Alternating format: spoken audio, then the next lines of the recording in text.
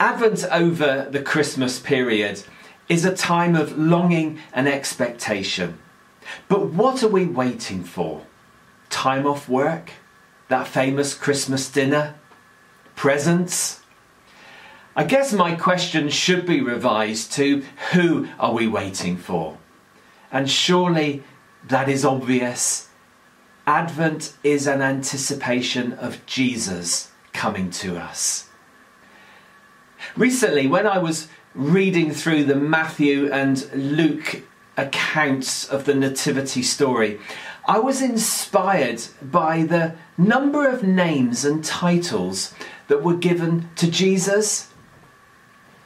So as we come to the end of our 40 days of prayer, we're going to use this Advent period to look at the different names given to Jesus and consider together what they mean and how we are impacted by them. I love that song we sometimes sing together in worship of Jesus. What a beautiful name it is. What a beautiful name it is. The name of Jesus Christ, my King.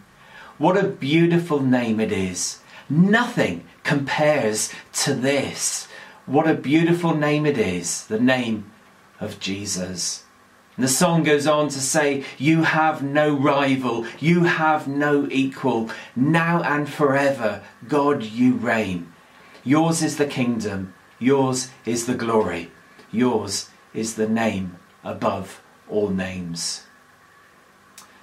I think you should be grateful that I spared you by not singing these words to you on this video. Sometimes when you pray, do you find you just don't know what to say or how to say it? Sometimes because the need is so big. Sometimes because the hurt is so deep. Sometimes because our emotions are running high. We don't know what to pray, or we just cannot speak words. At times like this, why not just speak the name of Jesus? Repeat his name and keep on doing this.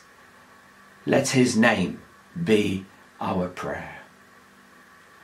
I hope you can keep on checking in with these daily inspirationals as we explore over the next few days the names of Jesus over Advent. God bless.